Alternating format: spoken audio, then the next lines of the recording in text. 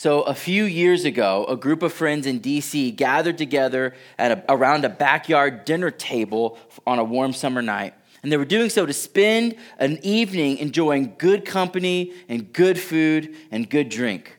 And it was one of those dinner parties that the conversation just kind of flowed into each other. The evening went on. It was like time didn't even exist.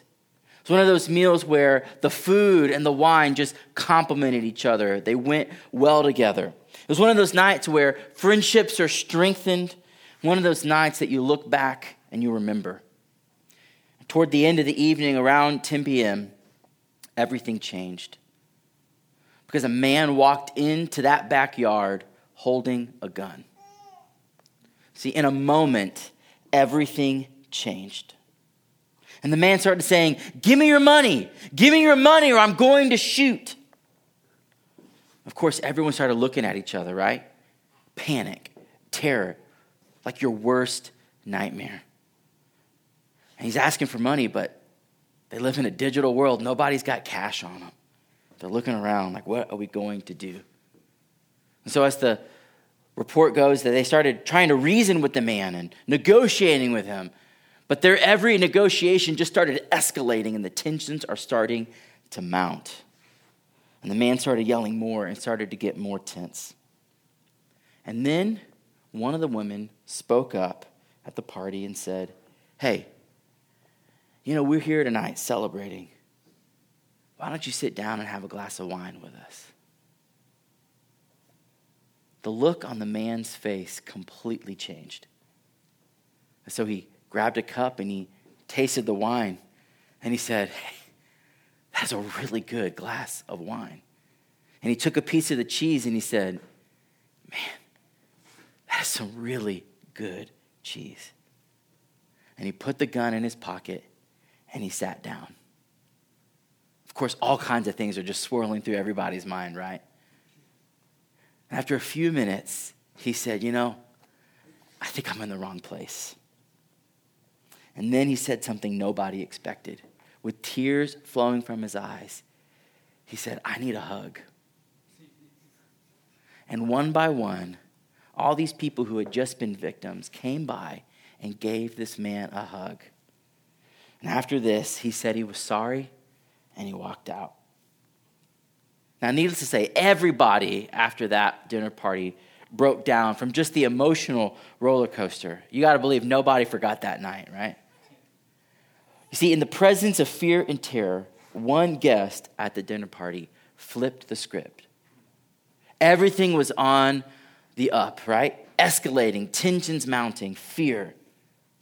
And in one simple question, hey, why don't you sit down and have a glass of wine? Everything changed. She flipped the script. She did the opposite of what anyone would have expected, and it transformed the situation.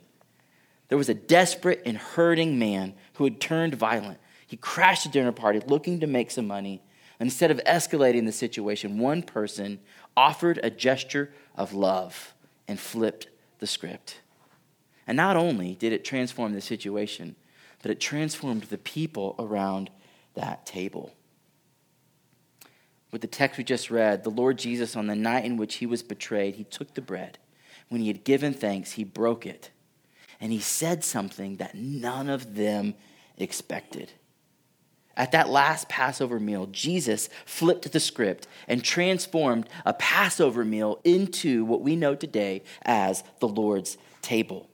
See, you got to remember, the disciples are Jewish. They're observing the Passover just as they had done each and every single year from the time they were little boys. In fact, they'd even had multiple Passover meals with Jesus before. And as Jesus' death draws near, he meets with the disciples in that upper room to have one last meal. And this isn't just an ordinary farewell meal. This is the Passover meal. So in God's perfect and divine plan, on the night before Jesus dies, this last meal is no random meal. And on this night, Jesus flips the script and changes everything. You see, each time we gather as 7 Mile Road, we're going to come to the Lord's table. We do it every single week. We take the bread and we take the cup. And as we begin our time, I want to ask, are we aware of what we hold in our hands when we take the bread? Are we aware of what we hold in our hands when we hold the cup? Are we coming to the table with the right understanding? Are we coming to the table with the right kind of posture? Are we coming to the table with the right kind of response? And so this morning, as we look at Mark 14, we're going to see two major themes. We're going to see the preparation for the table, and we're going to see our participation at the table. And my hope is that by the time we're done, it would transform the way that we prepare and participate at the Lord's table. So if you have your Bibles, open them up to Mark 14, verse 1. We'll even have the words on the screen, and we'll begin with the preparation for the table. Now, with the next 16 verses, you're going to see several different groups of people making preparations centered around this table. And all of their preparations are going to be made as it relates to how they see Jesus. So what that means is the way that they prepare is directly correlated to how they see Jesus. Let's see that here in verse 1. Mark says, "It was now 2 days before the Passover and the feast of unleavened bread. And the chief priests and the scribes were seeking how to arrest him by stealth and kill him. For they said, 'Not during the feast, lest there be an uproar from the people.'" And so now we've been walking through this last week of Jesus' life over the last few weeks. And today it's Wednesday of the most important week of the most important person who has ever lived. And we know it's Wednesday because Mark tells us it's 2 days before the Passover. The scriptures tell us that the Passover begins at twilight, and this year it happened to fall on a Friday. And so if you know Jewish calendaring systems, you know that the way the Jews orient their days is that a day starts in the evening and it goes to the next, the following day's evening. And so it's actually Thursday night when they have the Passover, but by Jewish reckoning, that's Friday. And so today's Wednesday, if we know it's 2 days before the Passover. And so taken together, the Passover and the Feast of Unleavened Bread is this week-long celebration where they remember the faithfulness of God to deliver their ancestors out of slavery in Egypt. If you want to think about it, the Passover is kind of like their 4th of July. It was the beginning of their identity as a nation. And so they would come together every year and they would eat a meal of roasted lamb and bitter herbs and unleavened bread. And at this meal, it was like a dramatic reenactment of what their forefathers had gone through at the original Passover meal. And so the roasted lamb would remind them that their forefathers had killed a spotless lamb and that they had taken its blood and they had painted it over the doorposts and the door frames so that the judgment would pass over their home.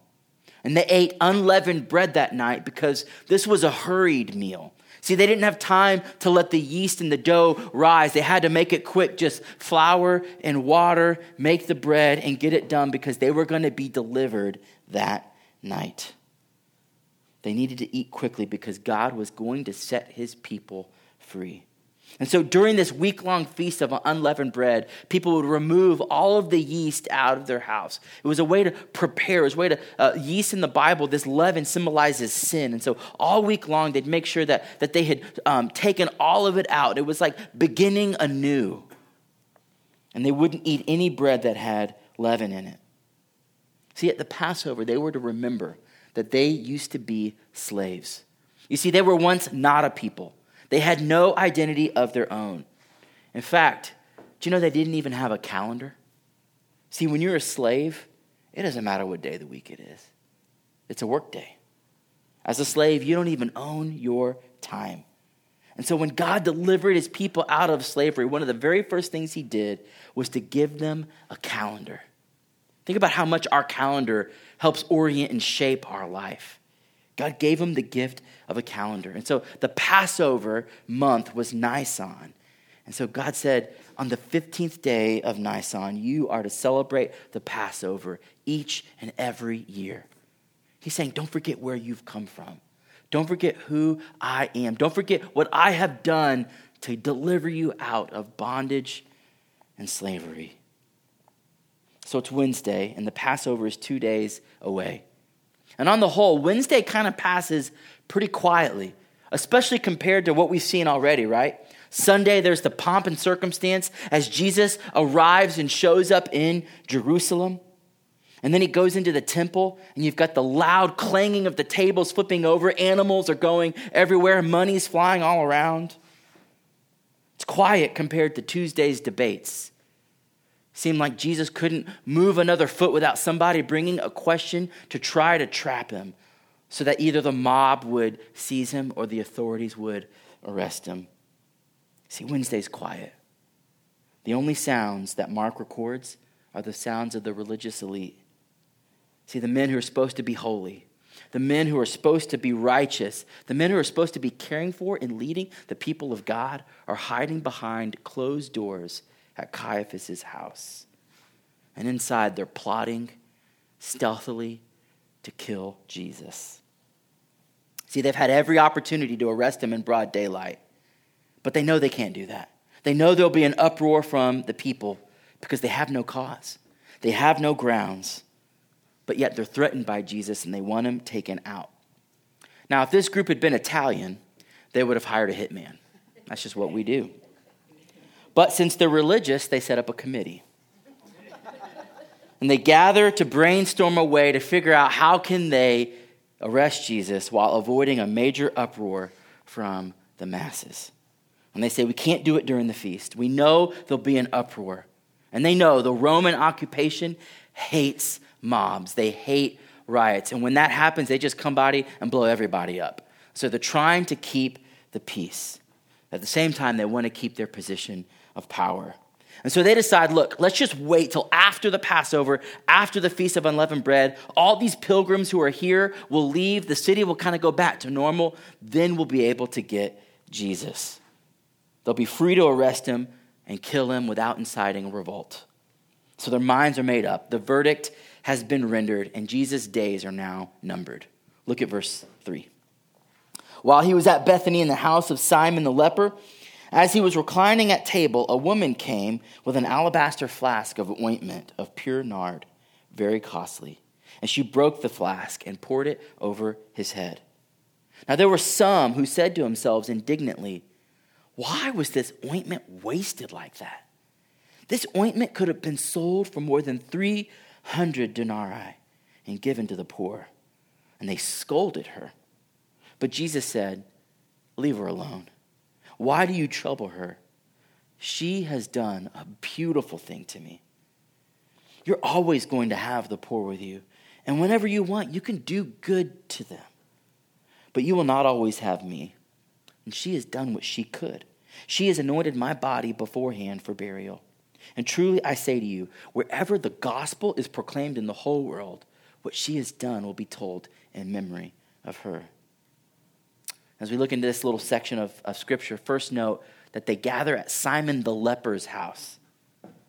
You got to realize lepers were not allowed inside the city limits because their disease was so contagious and it was virtually incurable. What Mark, I think, is subtly putting between the lines is that Jesus had healed this man, and now they're at the home of this former outcast. You see, Jesus has this way of taking the outcast and bringing them in, finding the outsider and drawing them near. And at some point during the meal, a woman enters the scene. We don't know much about her, but we know that she's carrying this expensive alabaster flask with this oil that has been that comes from India, and it's very, very expensive. See, this is not some cheap knockoff perfume at CVS. It's imported. It's rare. It's extravagant.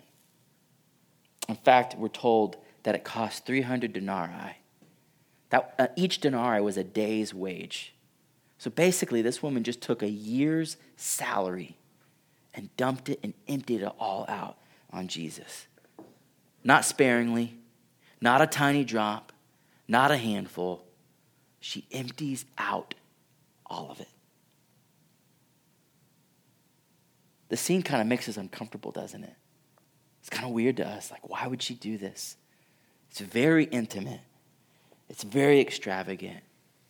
It shows this kind of devotion and this gratitude that, again, just makes us a little bit uncomfortable. Now, some at the dinner party are indignant. They saw it as a waste of money. In fact, John's gospel in chapter 12 tells us that it was Judas who was leading the charge to criticize this woman. See, verbally, he expresses, man, this was a wasted gesture. We could have taken that and sold that and given it to the poor. John's gospel tells us Judas didn't care about the poor. He was a thief. He had his hands all over the money bag. And John tells us he often would take money for his own personal benefit. See, had she given the flask to him, he would have sold it and pocketed the money. See, this woman gave the very best that she had. Jesus doesn't see her sacrifice as a waste, does he? He commends her. While everyone else is reprimanding her, Jesus sticks up for her. She gave all she had, and in doing so, she was giving her whole self to Jesus. In fact, Jesus interprets what she's doing and says, she has anointed me. She's actually preparing my body for burial. Again, Jesus just slides it in there that he's going to die. Now, it's worth noting that it's a woman who anoints Jesus. And I point this out because women were not very well regarded in this time period. Do you know their testimony wasn't even admissible in court? They were habitually neglected and often mistreated. What I want to do is point this out because the Gospels go out of their way to show the presence and the significance of women to Jesus. It was women who helped fund the ministry. It was a woman today who anoints Jesus, and it'll be women who are the first witnesses to the resurrection. It's going to be them who go and tell the scared disciples who have fled the scene.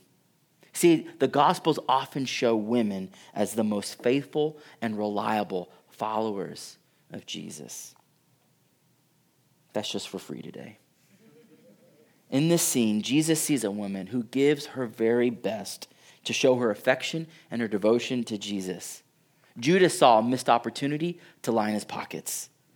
And so in the next verses, we're going to see he figures out maybe there's another way that I can get some silver. Look at verse 10. Then Judas Iscariot, who was one of the 12, went to the chief priests in order to betray him to them. And when they heard it, they were glad and promised to give him money. And he sought an opportunity to betray him. So Wednesday night comes to an ominous end. What began with whispers of betrayal ends with a structured plan. You see, Judas leaves the dinner party that night and makes contact with the religious chief priest to betray Jesus for a fee. The committee had previously decided to wait until after the feasts to make their move. But an opportunity presents itself to them. And Mark says they were glad about it. It's too good to pass up. Though the timetable has moved up, but now they've got an inside man, and you don't let that go. So they make the deal, preparations are made, and the plans are set. Now look at verse 12. On the first day of unleavened bread, when they sacrificed the Passover lamb, his disciples said to him, "Where will you have us go and prepare for you to eat the Passover?" And he sent two of his disciples and said to them, "Go into the city, and a man carrying a jar of water will meet you there. Follow him. And wherever he enters, say to the master of the house, 'The teacher says, where is my guest room? Where may I eat the Passover with my disciples?' And he will show you a large upper room furnished and ready. There prepare for us." And the disciples set out, went to the city, and found it just as they had told them, and they prepared the Passover. So now it's Thursday morning. This is the time when the last final preparations for the Passover are made. And as according to the law, it's the day that the lambs are slaughtered. Later on, they'll start making the meal. The lamb will be roasted. They'll gather the unleavened bread and the bitter herbs. Wine will be served as well because this is a celebratory meal. See, as they eat together, this isn't just a haphazard casual meal.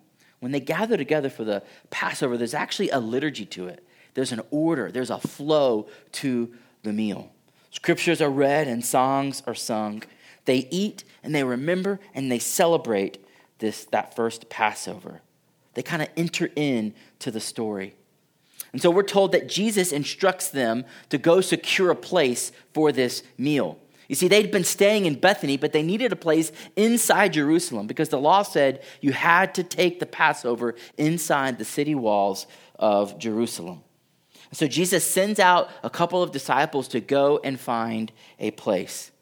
But Jesus has taken care of every detail. See, nothing is outside of his control here. This meal is going to go down exactly as Jesus intends for it to. What I love, this is the second time now that we hear that strangers only need to hear that Jesus has need of something they have, and they willingly give it up.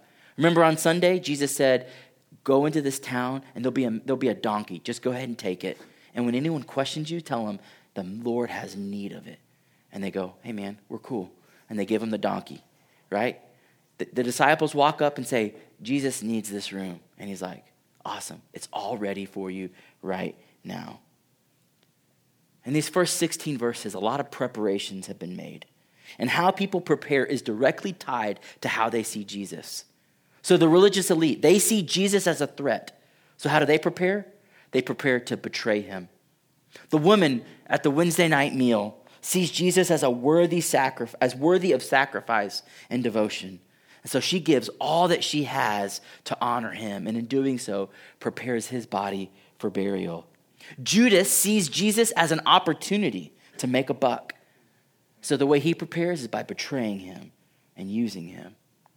The disciples see Jesus as their Lord and their friend. So they prepare to share a meal with him. So that begs the question for us this morning. How do we see Jesus? Because how we see Jesus will inform how we prepare for him. How are we preparing ourselves when we come to this table to eat with him? Is he a threat to the things that matter most to us, and therefore he's expendable? Is Jesus kind of an opportunity to be used for your own ends? Or is he worthy of your all, that you'd be willing to give up anything for him? Is he your Lord and friend that you desire to eat with? See, how we see Jesus will shape how we prepare to dine with him. Now that we've seen the preparation for the table, let's look at these last verses to see how we can participate at his table. Look at verse 17. And when it was evening, he came with the 12, and as they were reclining at table and eating, Jesus said, truly, I say to you, one of you will betray me, one who is eating with me. And they began to be sorrowful and say to him, one after another, is it I? And he said to them, it is one of the 12, one who is dipping bread into the dish with me. For the Son of Man goes as it is written of him. But woe to that man by whom the Son of Man is betrayed. It would have been better for that man if he had not been born. So again, the disciples are gathering together for this last Passover meal. And before the meal begins, Jesus says, just so you know, in our midst, there is a betrayer. Now that kind of puts a damper on things, doesn't it?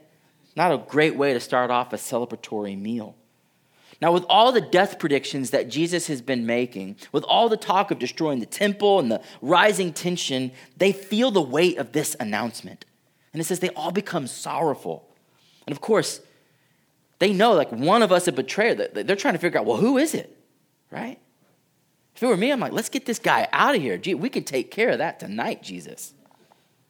Now, what Mark leaves vague, both Matthew and John make really clear that Jesus in the meal identifies Judas as the betrayer. So he's outed right there in front of Jesus, in front of all his friends. And Jesus gives him a sober warning. He basically says, look, what you need to know is this has been prophesied long before you even came along. But what you need to know is this. What you're about to do, you're choosing to do. Here in this one verse, we see God's sovereignty and human responsibility tied together in perfect harmony. What's amazing to me is Jesus doesn't kick Judas out. He lets him eat at the table. He's already washed his feet, and now he prepares to dine with him. Everyone participates in the meal that day. Intimacy is offered. Judas is forewarned. He still has a moment to change his mind. He still doesn't have to go down that path, and yet he hardens his heart like Pharaoh.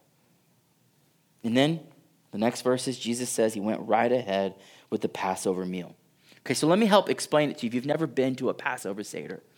Every Passover has a presider. Usually it would be the father of the family. It's this leader of the meal. He's going to take them on a journey, and it's his job to lead the family through the meal. Because you don't just eat the Passover meal.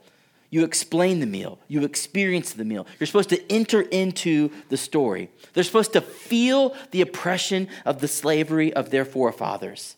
They're to enter in and reflect and remember that God was mighty to save them. The meal's meant to be a dramatic reenactment.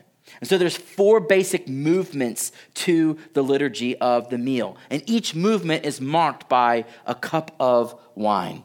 It's a good meal. At the beginning of the meal, the first cup is poured. This cup is called the cup of sanctification.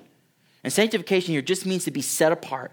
That God said, you are my people. I have set you apart and declared you as mine. The first course of bitter herbs is served, and the presider of the meal gives a prayer of thanksgiving. Now, this is a really quick course.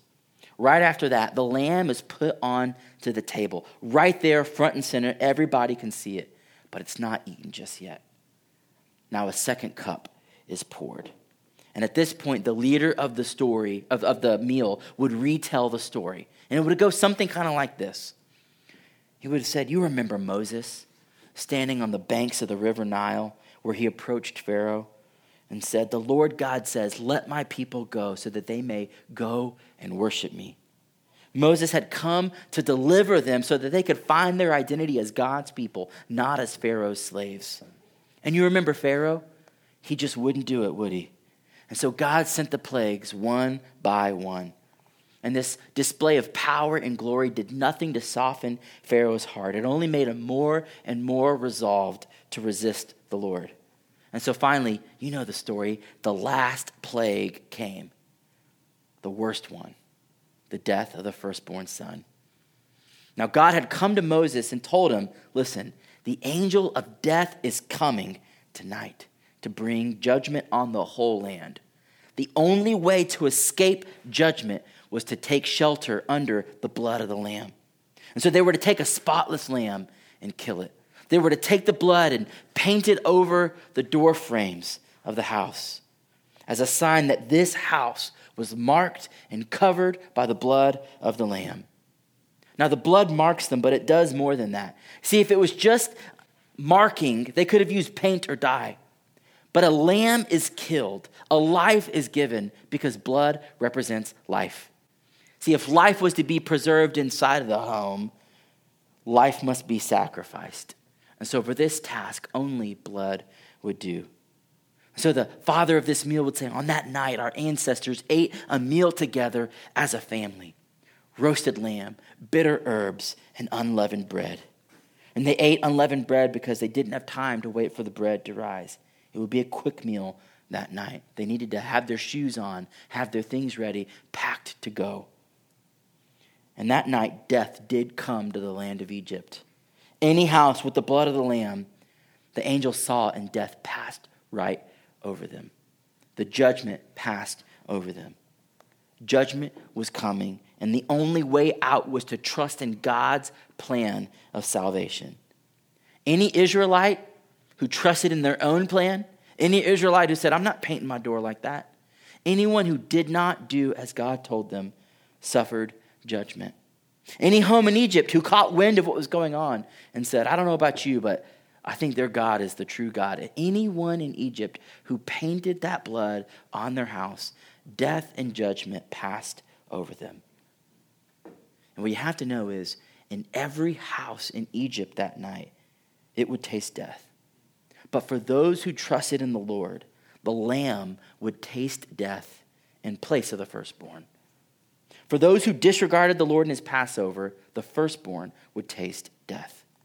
In every single house in Egypt that night, there was either a dead son or a dead lamb. It was one or the other. In other words, for those who trusted in God, the lamb got what the son deserved. The lamb was a substitute. The lamb paid the debt so the firstborn didn't have to. You got to remember, at that meal, every firstborn son looking at the table saw the lamb and said, "The only reason I'm not dead is because the lamb was killed in my place." At the center of the Passover meal is the bloody death of a helpless victim. Now, at this point in the meal, after telling the story and entering in, they would sing a couple songs together, Psalm 113 and 114. They would drink the second cup, the cup of deliverance, testifying that God had delivered his people. And then the leader of the meal would take the unleavened bread. He would look to God. He would break it. He would give thanks. And he would say, "This is the bread of our affliction, which our ancestors ate in the land of Egypt." And then they would eat the lamb and the unleavened bread. At this point, the third cup is poured, which is called the cup of redemption.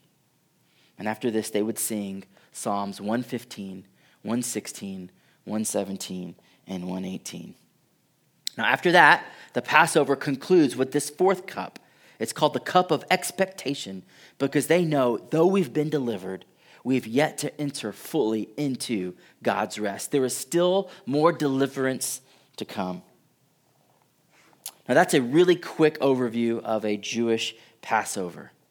Now that we know what they would have expected, let's look and see what Jesus did as he flips the script.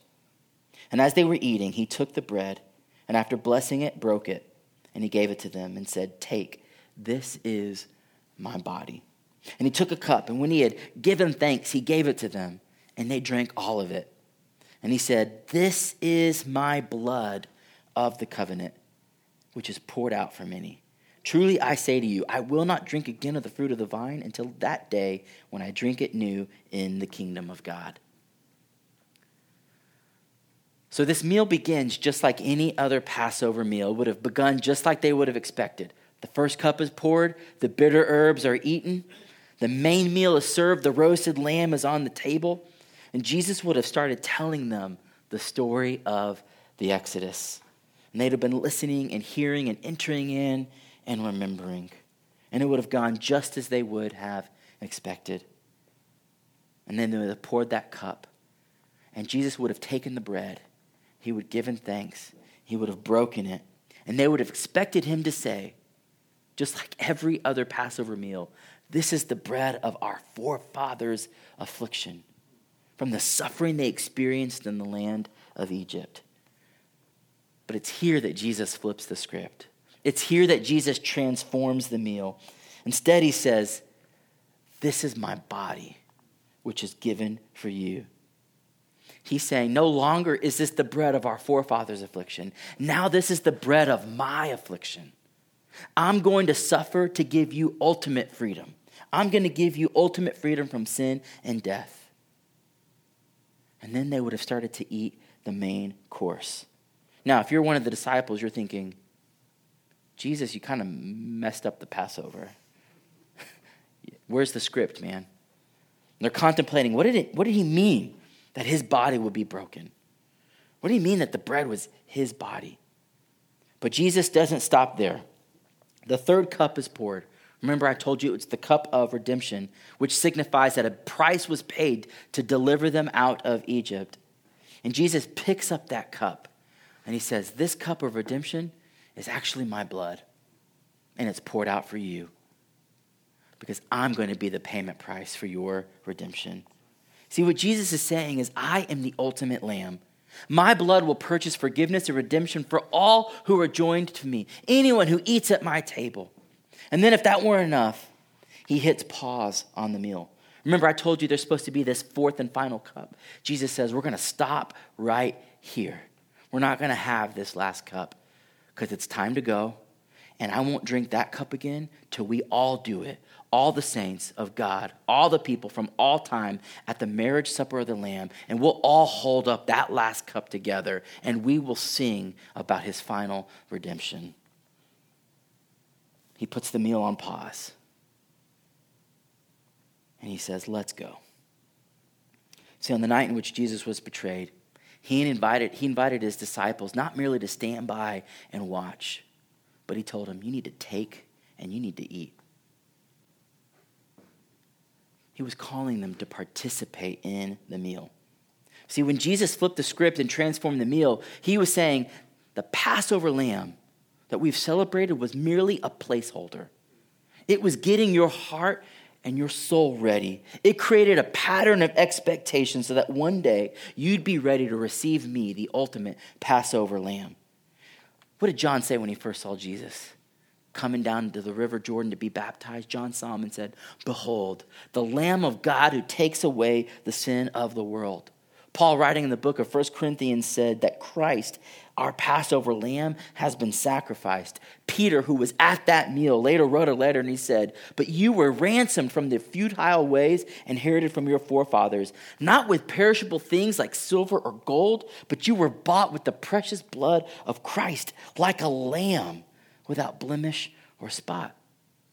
What they're saying, what the New Testament is saying, is that Jesus is the greater and truer Passover lamb. The deliverance and redemption that the people in Israel experienced that night was just pointing to a greater and better salvation. And when death passed through Egypt that night, everybody had to take shelter under the blood of a perfect, spotless lamb. It was the only way to escape judgment and to experience God's deliverance. And the same is true for us today. Death comes for us all. Judgment is coming. And the only way that we can escape it is to take shelter under the perfect, spotless Lamb of God. And his name is Jesus Christ. I love how one pastor said it as I was reading this week. He said, too often people want the Exodus without the Passover. They want the liberation without the blood. They want the salvation without the sacrifice. And they want freedom without the cross. But friends, these freedoms come at a great cost. It's free to us, but it was costly to him. You cannot have deliverance without the cost. They're inseparable. Like a Passover lamb, Jesus was the chosen victim to be sacrificed. He was spotless. He was perfect. And his blood was smeared, marking any of those who take shelter under his care. His body was broken. His blood was shed to become the bread of life and to become the cup of redemption for us. See, the death of Christ will not impact the bystander. If you keep your distance and just watch the table, it'll never have importance for you. It'll never stir your soul. We've got to enter in, have a seat at the table, and become participants, right? The death of Christ will only stir us to the degree that we recognize it should have been us dying, that Christ died in our place. So that means we have to receive him. See, the death of Christ doesn't automatically do anything for you. Let me put it this way. If you were starving to death, somebody could put a meal before you, and all you'd have to do is eat. But just being in its presence does nothing for you. In the same way, Jesus says, don't look at the bread. Don't look at the cup. He says, eat it and drink it. The broken body of Christ is the bread of life. His body was broken so that we could be mended. His blood was poured to pay our redemption price. And so when we come to the Lord's table to remember him, he's calling us to more than just mere recalling of memories. We are meant to be transformed by this table. The Lord's Supper, each time we take it, is a visible sermon of the gospel. It's a living picture that in our hands we hold the body of Christ, and in our cup we hold his blood. And so we don't just merely look backwards at the crucifixion, which we do. The Lord's Supper is also meant for us to hold out hope for that day when we'll drink that cup together with him. It's meant to help us to look forward. That's why Paul says that when we eat this cup, we're actually proclaiming the Lord's resurrection and his future coming. So 7 Mile Road, I want you to prepare your heart for him today. I want you to pour out your life for him like he poured out his life for you. Don't be resolved to stand by and merely watch. See, that night there was one at the supper who went through all the motions. He ate the bread, he drank the cup, but for him it was merely a ritual. So what I don't mean is that if you just come and consume, that it'll have any importance for you. It's a posture of the heart. We take Christ as we worship him and regard him as the ultimate and greatest value. Judas's heart was set on disregarding Christ and betraying him, and Jesus knew it. And he knows every single heart here in this room today. So as we come to the table, let's examine our hearts this morning. Let's prepare ourselves for the table and take this opportunity to confess our sins to him. And where there's sin, grace abounds and we can repent. And then come, let us participate in this meal together. Let's pray.